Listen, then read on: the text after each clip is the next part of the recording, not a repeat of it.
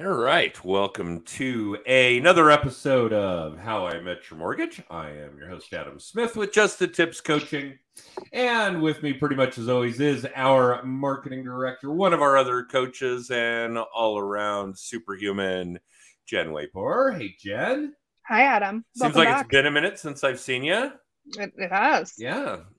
This should be fun. This is actually a great way to get back into the swing of doing these as our regularly scheduled program. We were able to do an episode last week while I was out of town, but this is a true return to normal. And in fact, we have as true a return to normal guest as we possibly could for all of you. We must really like this guest because, as we were discussing before we went on the air, he holds the record. He's been a guest on How I Met Your Mortgage more than any other individual on the planet after 7 years, or you're booking into 8 years. I don't know how far ahead you are, but it's a lot. Getting close. So please welcome back to the show our favorite librarian turned real estate agent turned homemaker turned into whatever cool shit Grant's going to tell us about today. Grant Inaba. Hey, Grant. Hey, Adam. Thanks so much. Hey, Jen. How you doing? Good. We're glad to have you. Oh, yeah. No question about that. So, Grant, I had heard a little chatter before we went live between you and Jen that you've got some cool shit going on these days. Yeah. A lot of great stuff. I'm really excited to come on with you guys this year and share it with you. A lot has happened since last year, and obviously coming out of COVID and lots of changes. I guess that I was thinking about the best way I could summarize, what's been happening lately is, I think in a very small phrase, and that is that I feel like I got comfortable.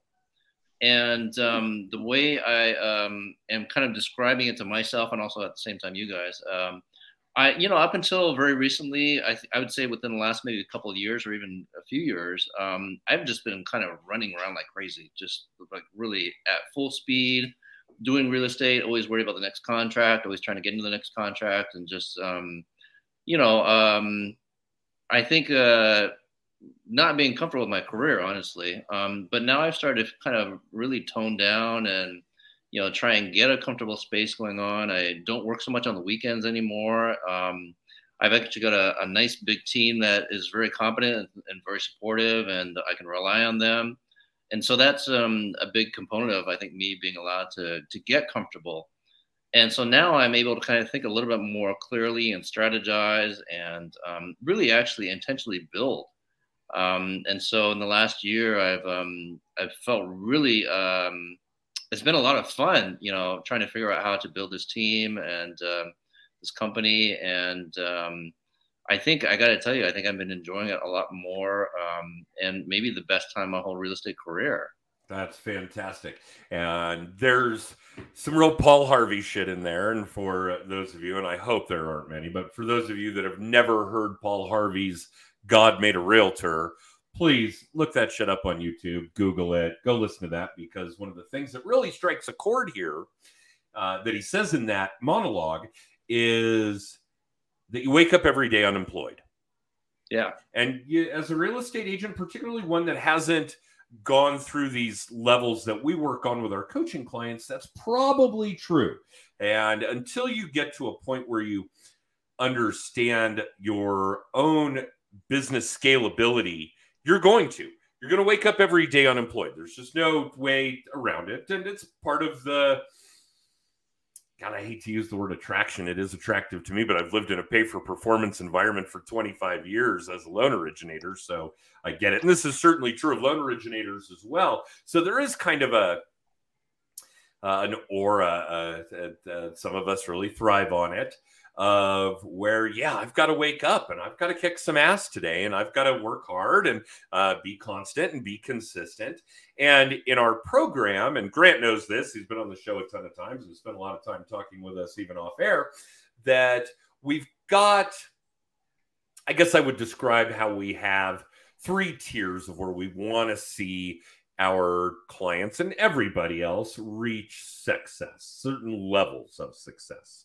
And the first one, of course, is building a strict repeat and referral business, not having to buy leads or knock on doors or do open houses. And these are all great lead gen activities. I'm not bashing any of you that are doing them, and I highly recommend doing them because those are one of the things you have to do in order to get to that first plateau, that first level where you have a strict repeat and referral business. Then the next one, of course, is where you're really only doing things that you love to do. If you don't love to work on weekends, you better not be working on weekends. And obviously, Grant is working on that pinnacle as we speak, and hopefully you'll tell us more about that here in a minute. And then obviously the long-term goal, and I think a lot of real estate agents, loan originators kind of miss the boat on this, even insurance agents, and there's definitely a door opening there, financial planners as well, is to get to a point where you can walk away from your business while it still pays you. And obviously we can all do the historic retirement kinds of things. You can have an IRA, you can have a 401k. Because of where we all run, you should also be doing some real estate stuff, investment property. I've got long-term rentals and short-term rentals and those kinds of things. Side gig, right? As the industry tends to put it, or as all the working class tends to put it. And I think a lot of us really miss the boat on how to scale our business, where not even where we can kind of back away from it while it still operates and we still generate personal income revenue, but even better where if we try to reinsert ourselves in it, we're going to screw it up because we built it so well that we built it with people who are going to take it to new levels without us. Yeah. So that kind of thing. So yeah, back to the lecture at hand with you, Grant. We've got a grip on where you are in this, mountain climb, as it were. Tell us what has gone on recently with building your team and being able to gain that kind of support, gain that kind of environment where you can hand things off, where you're not working weekends. Tell us what it looks like for you. Yeah, a lot of things to unpack there. I think one of the biggest things is I found a couple agents that are completely reliable, 100%. To give you a very good example, yesterday, actually, a $2 million lead came in from Zillow, and I was thinking to myself, maybe I should take advantage of this business because it's a pretty high dollar lead. And before I could even make a decision about it, my other agent, who's inside of Zillow with me, he went ahead and took it. And it was only ringing for like maybe 5 rings. And he had already jumped on top of it, already taken care of it. Called me right after the phone call was over, let me know what happened. And it's exactly like you say. Everything is just autopilot, ready to go. And even if I were to jump into it, I'm not quite sure I could make it any better with these agents. I mean, they know exactly what to do. That really to summarize, to make it relatable, I think the agents that I found are very much like Jen. I found my Jen. And I know that she's been with you guys since as long as I've known you guys, and always a right-hand lieutenant type of support. And, that's really helped me to grow here in this case too, as well. I mean, just to have someone that's always there, always supportive, always knowing, where to fill in. And knowing that when I'm not around, that nothing will fall apart, and they'll represent the company the way that I want to be, representing myself as well. So that was a huge component. Another one was something related to my personal life. I've got a kid now. Right. He's 2.5 years old. I think I must have mentioned that last time. Oh, sure. Yeah. Because we talked about how much time you had taken away to basically do stay-at-home parent type stuff. Yeah. So I forcibly had to make a decision to, kind of step back a little bit. And it was just perfect timing that I found these agents. I don't know if it was, like a meant to be type of thing, or if it was something that maybe I intentionally created. I maybe created this scenario by stepping back, and but in any case, I'm really happy that it happened, and everything's kind of falling into place. These agents, they're kind of agents I've been looking for my whole career, and it just so happened that it happened now. It's really amazing. All right, well, tell us about what that structure looks like. How many agents are we talking about? So there's 6 currently.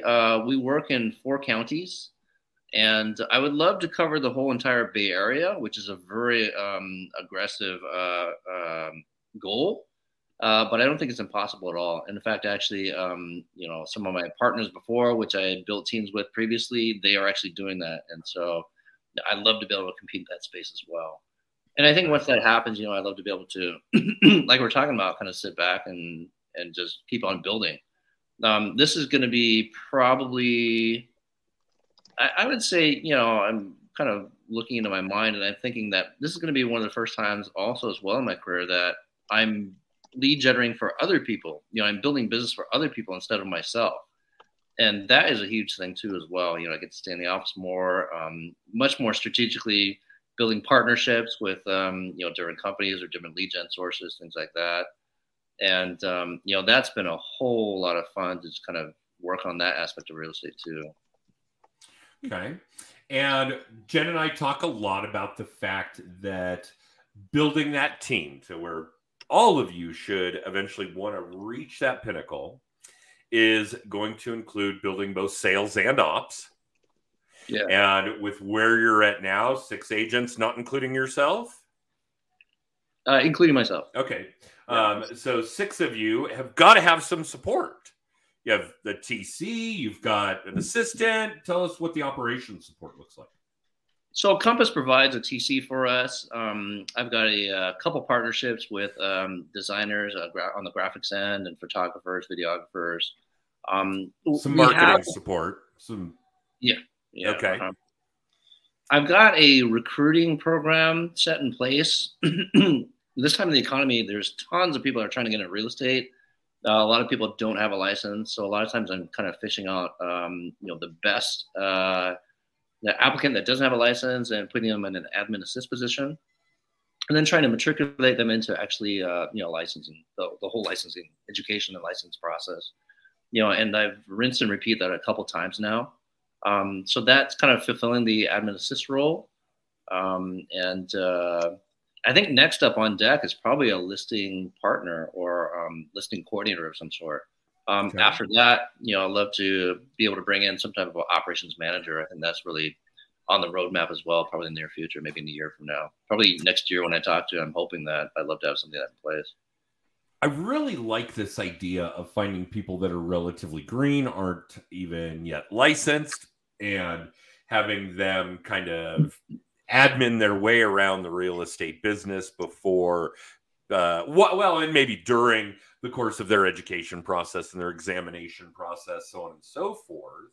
What kinds of things are they doing? What sort of tasks? What's their workload in order to get a grip on?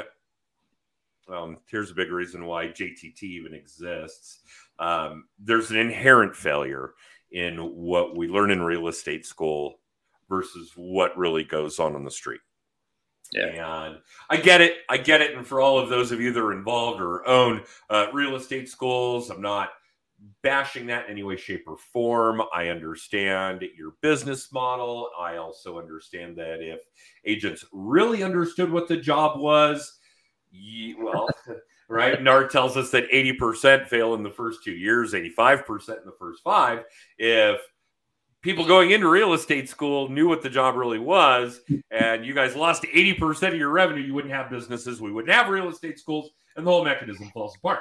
But there's obviously a gap in that, and it sounds like you're filling it for these people, with these people anyway, so that they can get some real experience and understanding that it is a sales job, it is a lead gen job, it is having to, I hate to say this, but it is having to be a bit of a psychiatrist job, these kinds of things. So yeah, when somebody comes on with Grant, with Good Real Estate, what does that look like for them as they're going along this path to become a full-blown agent with you?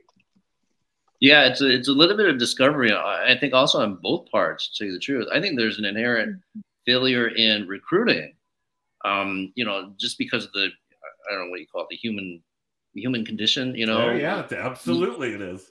We think we're meeting one person, but actually we're meeting someone completely different. After you get out of the interview, you actually have to put them to work and see if they can actually do what it is required of them. All those things you mentioned about follow-up, lead generation, these are things that I think only unique individuals can really comprehend and master. And especially from the very beginning when they're just trying to experiment and learn a new career, this becomes a very, very large task. And like you say, most people don't make it.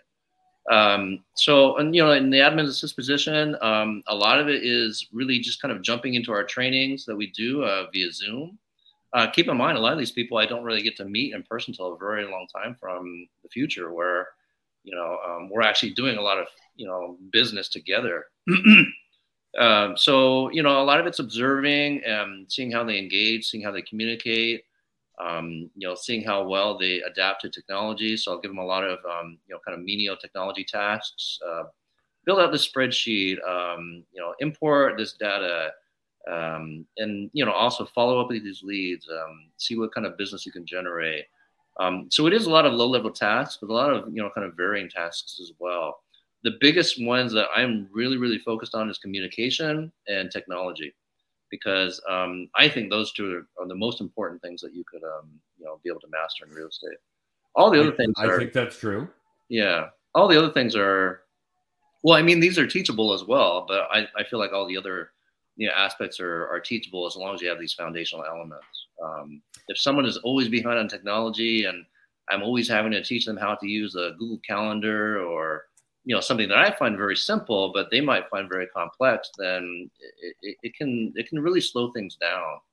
I want someone that's really intuitive technology-wise and also really intuitive communication-wise, knows how to listen as well as knows how to speak and when to speak, things like that. All right, so I'm going to back up a little bit because when Jen and I, my entire team, are looking to fill that role, we actually set up what I would refer to as some digital gatekeepers.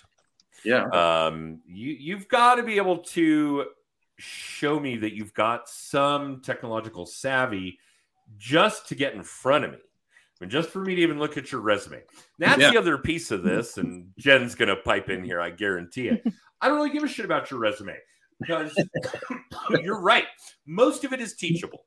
If you have the technological skills to have gotten in front of me and your resume can prove to me that you know how to work a phone, jerk off the computer, great. I really do think the rest of it I can teach. The piece of the puzzle and what really made me think of this when you said the person you're meeting with is somebody different than the person you did meet with. We focus much more heavily on personality profiles than we do on, say, resumes. Yeah. And I know Jen wants to talk about Enneagram here. I was not a big fan. I was big on DISC. One of our other coaches, David, is big on Strength Finders. Jen loves Enneagram, and with good cause, because it really is the one that will kind of give you some insight as to how this person's going to deal in a work environment. How are they going to deal with a stress load? How are they going to react in XYZ situations? And I think having Jen introduce that to our coaching clients, to the people that attend our roundtables, to our employees, has been golden. Jen, what am I missing? Why would I want to? How can I incorporate? How can I implement Enneagram to make sure that I'm not having that hiccup that Grant is having, where the person I think I'm meeting is actually different than the person I just had a meeting with? Yeah, I mean, I think there's so many parts of Enneagram that make it really beneficial to team building. From that initial interview of so I'll just use myself as an example. I'm a type 8 Enneagram. I'm an 8 wing 7, which means that wing 7 is the part of me that will take off to, hike across Europe out of nowhere. But the 8 in me is I come off a little black and white. I can come off very direct, but I'm extremely protective of the people that I care about.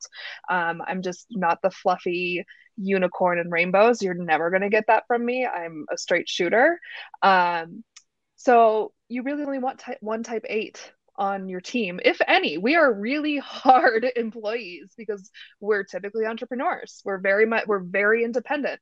But where it really comes into play beyond that, once you make that hire, is recognizing how people act when they're in times of stress versus their times that they're growing and thriving. So or an Enneagram 8. When I am thriving, I act more like an Enneagram 2. Those are the warm, fuzzy helpers of the world.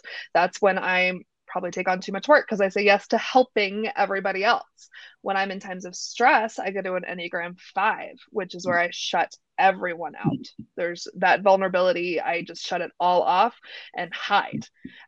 So being able to recognize that in your staff is very important. It kind of goes back to the old school, the carrot or the stick analogy, right? So knowing what your team needs when they're in those times. And I'll give full credit. My friend Jessa, who owns the Fox Run Vet Hospital here in Monument, I've learned a lot. She very meticulously has crafted her staff at the vet hospital based on their Enneagrams. And she has learned who she can work beside and who she can have work under her based on those personality types. But yeah, beyond just the hiring, it's really learning your people and being able to recognize what they need, maybe before they even know what they need. It's kind of ironic. David Ryder, that we were just talking about, just finally took his Enneagram and sent it to me last week, and he's an Enneagram 5. So he's kind of opposite of me in a way, because when I am in stress, I become more like a 5, and when he's thriving, he becomes more like an 8. So you can deep dive in it, and I can totally nerd out on Enneagram forever. Yes, but I think it's really important to know how, when your staff is screaming at you that they need help, when they're not actually able to scream at you. And this helps you recognize that. Nice. Very nice. Yeah, I'm big on the disc, but I'm not really familiar with the Enneagram more than what I've been. Have your existing team take it. I made our whole team take it last year before.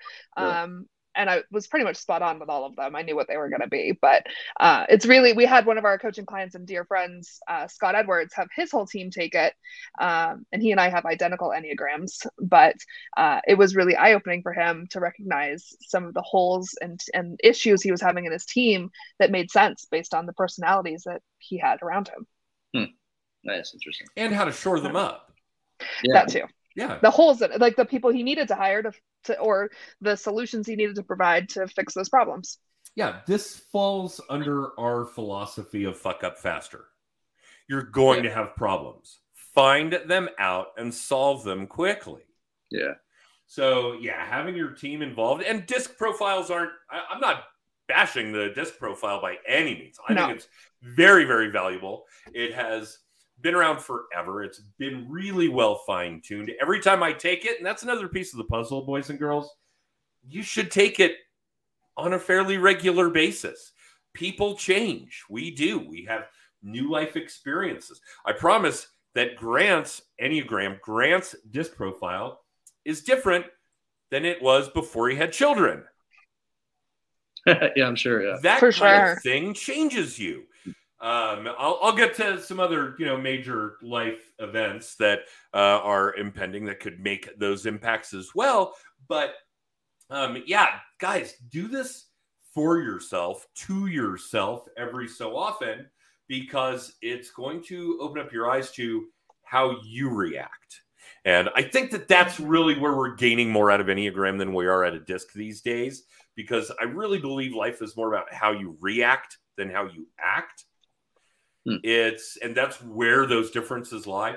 In a disc profile, I can pretty much tell how somebody's going to act. With an Enneagram, I can tell how they're going to react. When this happens, this will be the result, because our businesses have curveballs. They do. And I think it's important to know, important to help, important to take care of people, particularly those on your team, your clients, your family, etc., when those issues arise. And if you know somebody's Enneagram and you know what it's going to look like under stress, under thriving, so on and so forth, you're going to be a better colleague. You're going to be a better employer. You're going to be a better boss. I hate that term because I'm like low man on the totem pole in my operation. If my team tells me to do something, I do it because it's going to work better that way. Trust me. I will only take credit for hiring people smarter than I am. But yeah, I think that there's a lot to be said for the Enneagram, and it is developing and improving over time as well. Every time I take it, it's a more accurate examination of who I am and how I'll be. Yeah. But yeah, I do think that that's a big deal. All right, so what is the rest of the year going to hold for Grant and the Good Real Estate team? It's funny you asked that, because I was thinking about what we would be talking about today and what I want to share, and I went ahead and actually put together a roadmap for the rest of the year just for this interview. And then I thought about it, and I was like, oh, this is a great time to reflect as well. It's July. It's halfway through 2023. This is great timing. So yeah, it's there's a couple of things that I really want to build out. One of them is to take one of my lead agents, the best performing. I've actually been co-listing everything of mine with him recently in order to kind of train him and develop him, show him, what's going on in the back end and nuts and bolts and client communication, all that stuff, and really trying to matriculate him into basically a listing partner. And the goal there is to basically have him operate all the listings while I go out and find more. What I found is that, I can usually do maybe 2, 3 at a time, but there's opportunities I've noticed that, I could have had a 4th listing or a 5th listing had I actually just, paid more attention to it. And what I like to do is just give him all the listings to actually manage while I go out and look for more. That's going to be huge, I think, in order to get away from Zillow and, that lead generation, paid, marketing that we're kind of talking about, and, get into much more organic and I think maybe more meaningful type of lead generation that I want to be doing. So that's, huge. The other thing too is that, flipping is still, out there. It's still a very strong part of our real estate industry. I think honestly, it's evolved in such a way that it's a little bit more legitimate in a lot of ways, and also a little bit easier to do.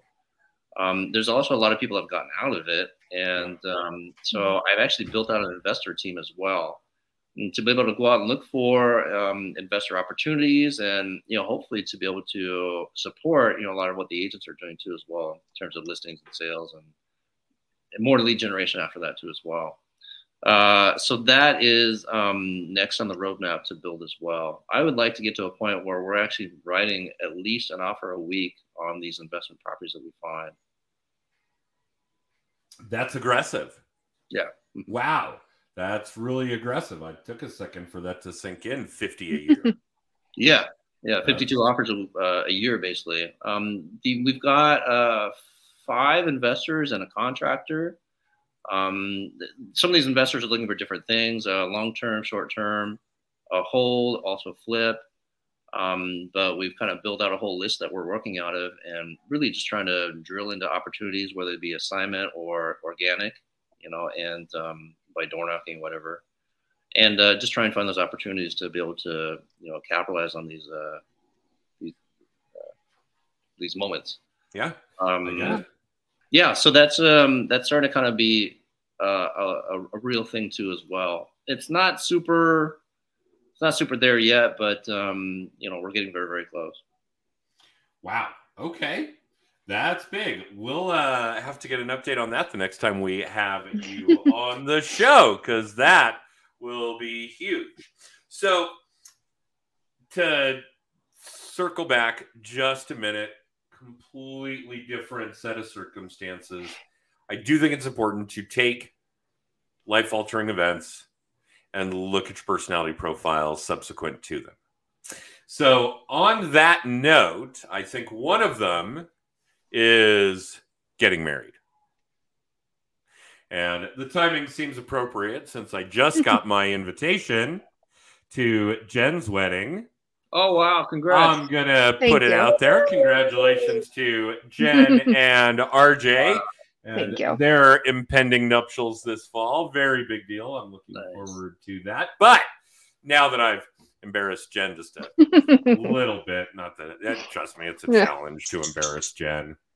It's true. We even got into detail on one of these episodes about her dildo-looking podcast mic. And yeah, we still could not find any way, shape, or form to embarrass Jen. So, Jen, now that the floor is yours, why don't you take us home?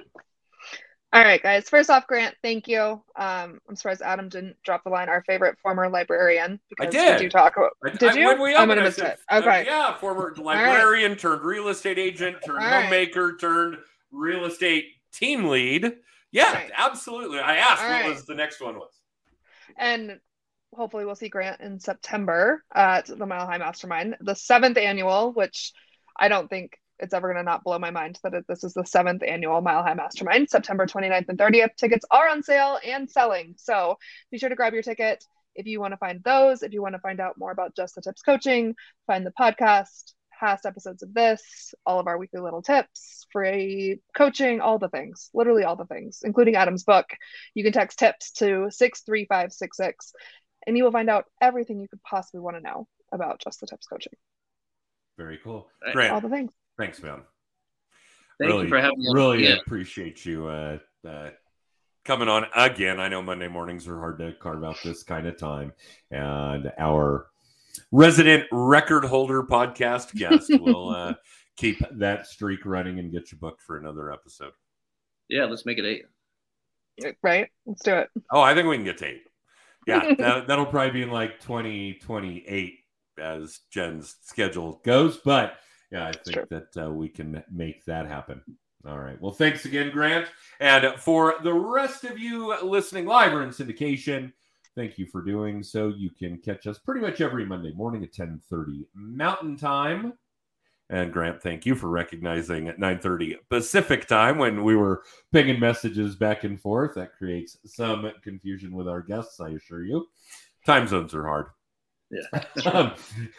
My 8-year-old's got a grip on it, but some other people don't. That's all right. That's all right. But we are here most Mondays at 10:30 Mountain Time. And subsequent, you can catch the podcast on Apple, Amazon, and Spotify.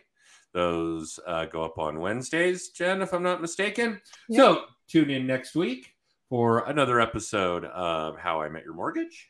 And we will see you then.